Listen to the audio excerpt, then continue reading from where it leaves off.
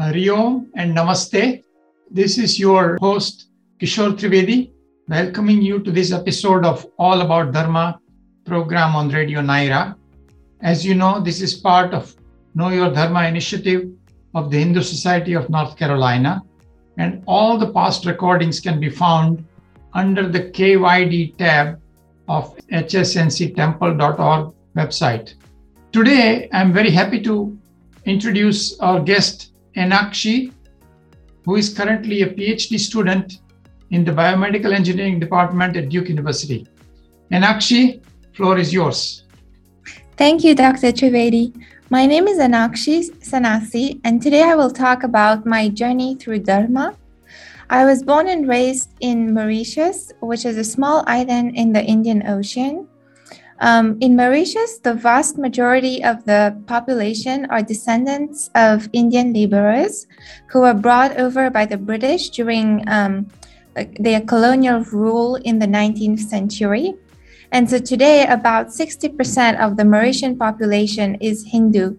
And there are also other significant religions that are practiced, including Christianity, Islam, and Buddhism.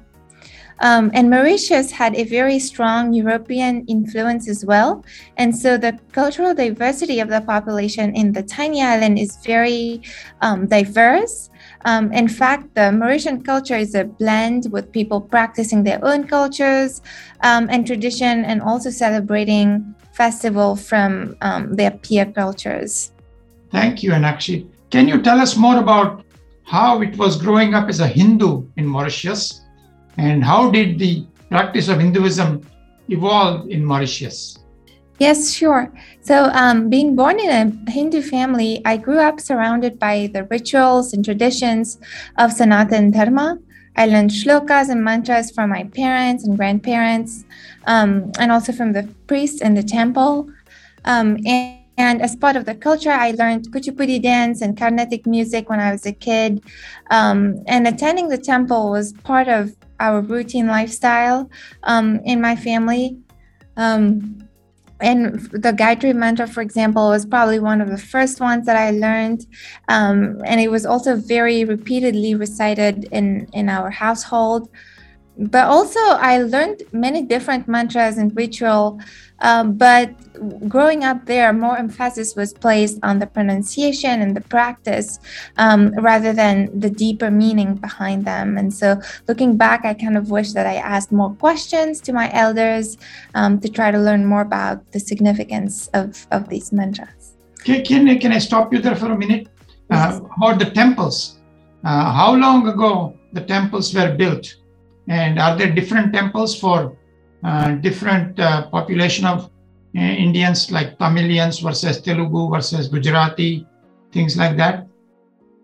Yes. So a lot of times, many temples were like small temples.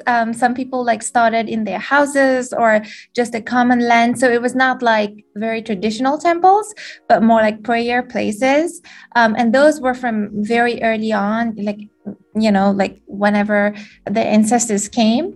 But more recently, those places with time started, taking donations from different people, and they started building the actual temple in a location that was already present. And so those are more like traditional temples with the architecture and stuff like that.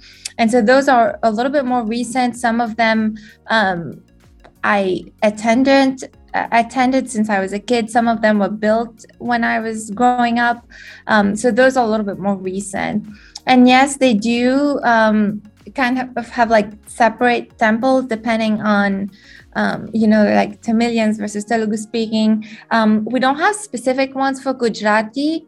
I think it's more like we have Tamil speaking population and their traditions, and then Telugu speaking, and we have some Marathi speaking people, and then they have their temples, and then Hindi speaking is kind of grouped together.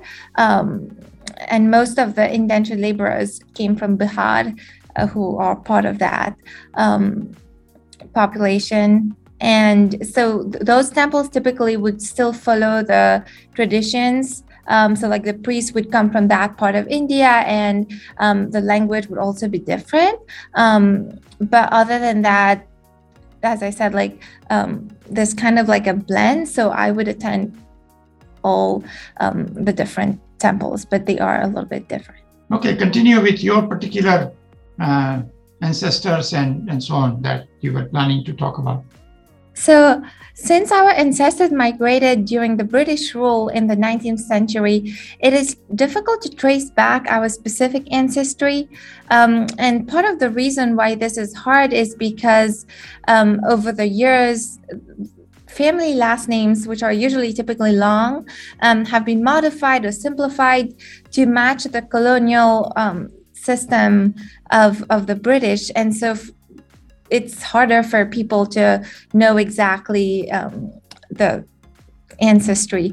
And so in my case, for example, we know that our ancestors came from Andhra, but we don't exactly know which specific region they came from or any specific family traditions, or, we don't have relatives there that we can still trace back. But so the way we get around it is the Telugu-speaking community in Mauritius in general recruits priests from that region of India to head the temples and, head the rituals and everything. And then our family would go to the temple and follow those practices. And this is very similar for other Hindus who came from other different parts of India as well. And also because Mauritius is a small country, there is much overlap between Hindus who came from different parts of India. And so, for example, in my family, we would very often go to temples that are not, South Indian, especially when there is another festival that is being celebrated. We would attend that. Now, let me ask you another question, which was not in the original write-up, but besides the temples, I believe that now there are centers from Chinmaya Mission and so on. Were you aware of them?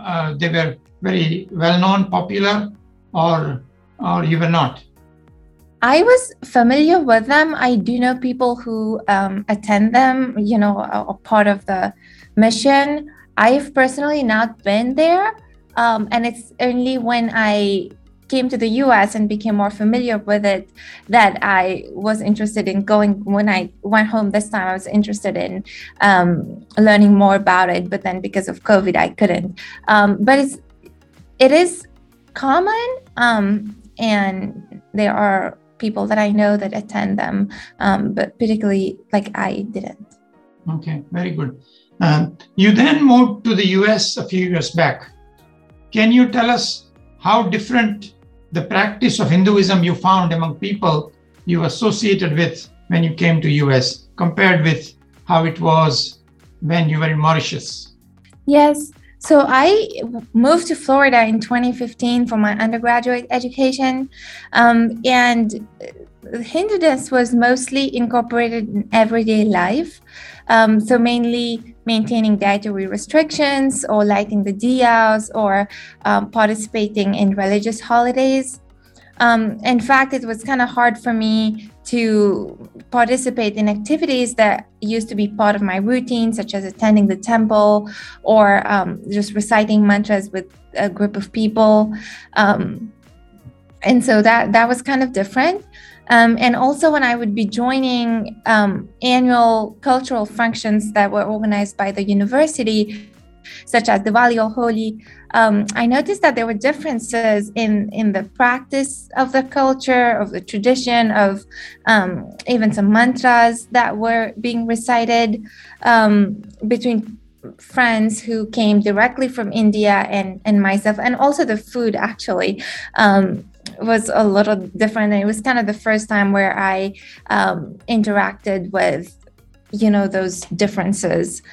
So these were students directly from India or some of the Indian American students? Most, in my experience there, it was mostly students from India. I didn't really know a lot of people, Indian Americans, when I was in undergrad education there. And in fact, I don't think that this difference in practice is very surprising, because the Mauritian heritage is very hybrid, because the culture evolved from so many years. And so I think it was bound to be differences in the practice. And kind of going in a little bit of a different direction. I think like because of those differences, I started to feel a greater need to go beyond the culture and understand our scriptures more at a deeper level. And so this quest for spirituality deepened after I joined Duke also for my graduate school in 2019. But here I was very lucky to find many resources available to help learn more. And so the Hindu Life at Duke, for example, the Hindu Students Association at Duke also offered study groups and a safe place to discuss and learn about our scriptures. And I think it's a very inclusive community that has helped me build a sense of belonging. We also have the Hindu chaplain who offers guidance and advice on ways to incorporate Hinduism in our daily lives as students.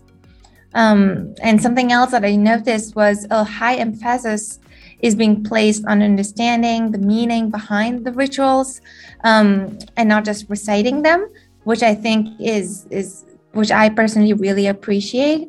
And the study classes, the pujas and discussion heavily incorporate English. When, mantras are being recited, they are also usually translated. And I think that's really nice.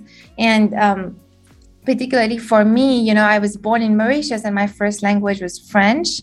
And so I learned Telugu or also Hindi as like additional languages, but I'm not very proficient in them. And so having this incorporation of English is something I really appreciate. And I've also started attending weekly Upanishad classes taught by Dr. Trivedi, where I'm learning and discussing major concepts that are described in the Upanishads.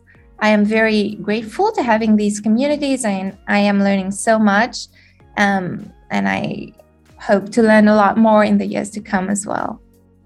Now, let me ask a couple of other questions.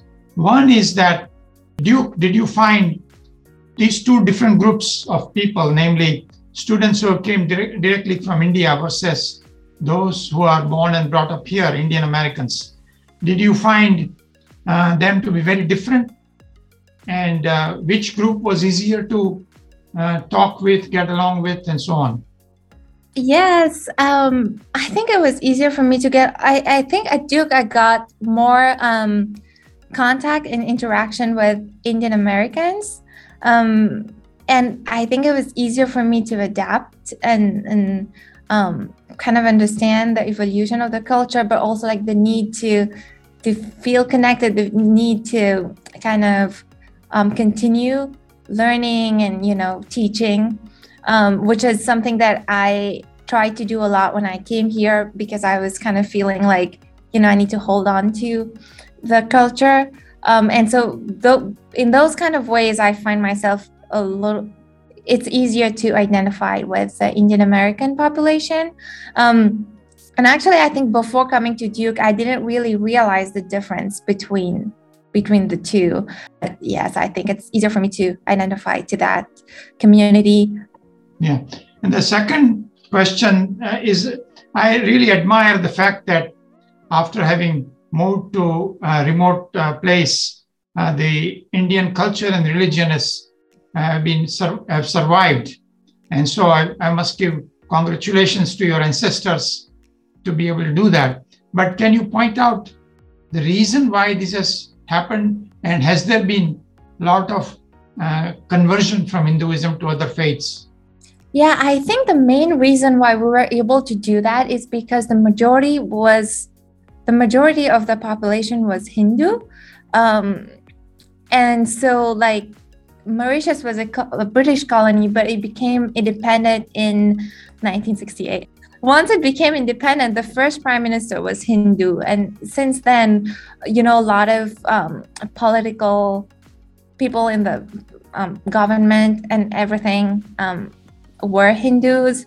And also, so that's probably one of the main reasons, because we had a lot of people and also like the political resources to kind of continue that. But also I think like looking at other religions as well, in general, most people kind of came from similar, I guess, had similar history into coming to the country. And so even for other religions, they were able to keep practicing them because of incentives that the government would give. So for example, like there's like Muslims and Christians and Hindus in Mauritius, but there is like the public holidays. We make sure that there are public holidays that are for Hindus, for Christians, for Muslims. So in the past, actually, there has been not a lot, but some tension, not very much racial tension, but more like religious tension. And so there's just a lot of deliberate effort to make sure that everybody is able to practice that. Yeah, but the key thing you pointed out is that since a large Hindu population was there, unlike say South Africa, it was much easier to maintain the culture and the traditions. One last question, the effect of COVID on you in particular and students in general. You want to say something about it?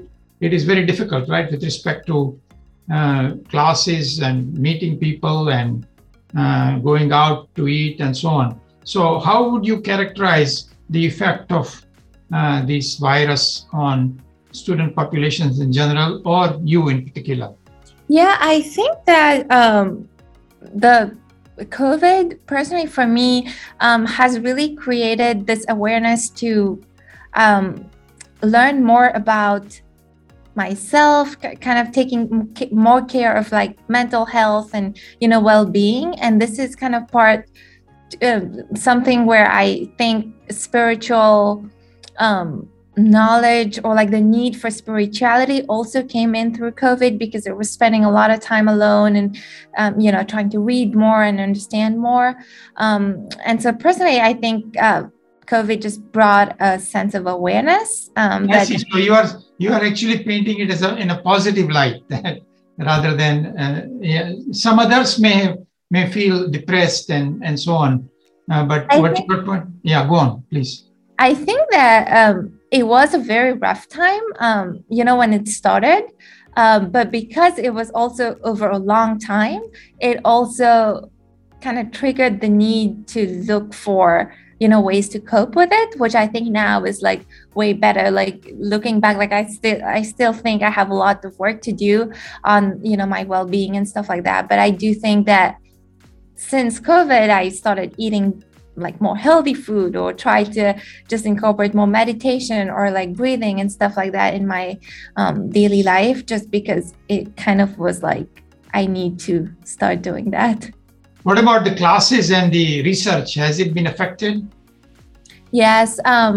Classes, I think, were able to kind of keep being maintained because we just shifted to a virtual format. Obviously, there was some adaptation there, but I guess Duke did a great job at like transitioning. I think research suffered a little bit, especially at the beginning, because we couldn't come into lab and at all. So, and depending on where students were at in their work, some people had work that it could be done remotely. Some people were still doing, experiments that had to be shut down. So personally, that like work suffered a little bit, and we had to try to find other remote works that could be done. Very good, very good. So I appreciate very much your taking the time to do this dialogue or interview. And so let's say Hari Om and Namaste to the audience. Thank you. Thank you very much. Thank you.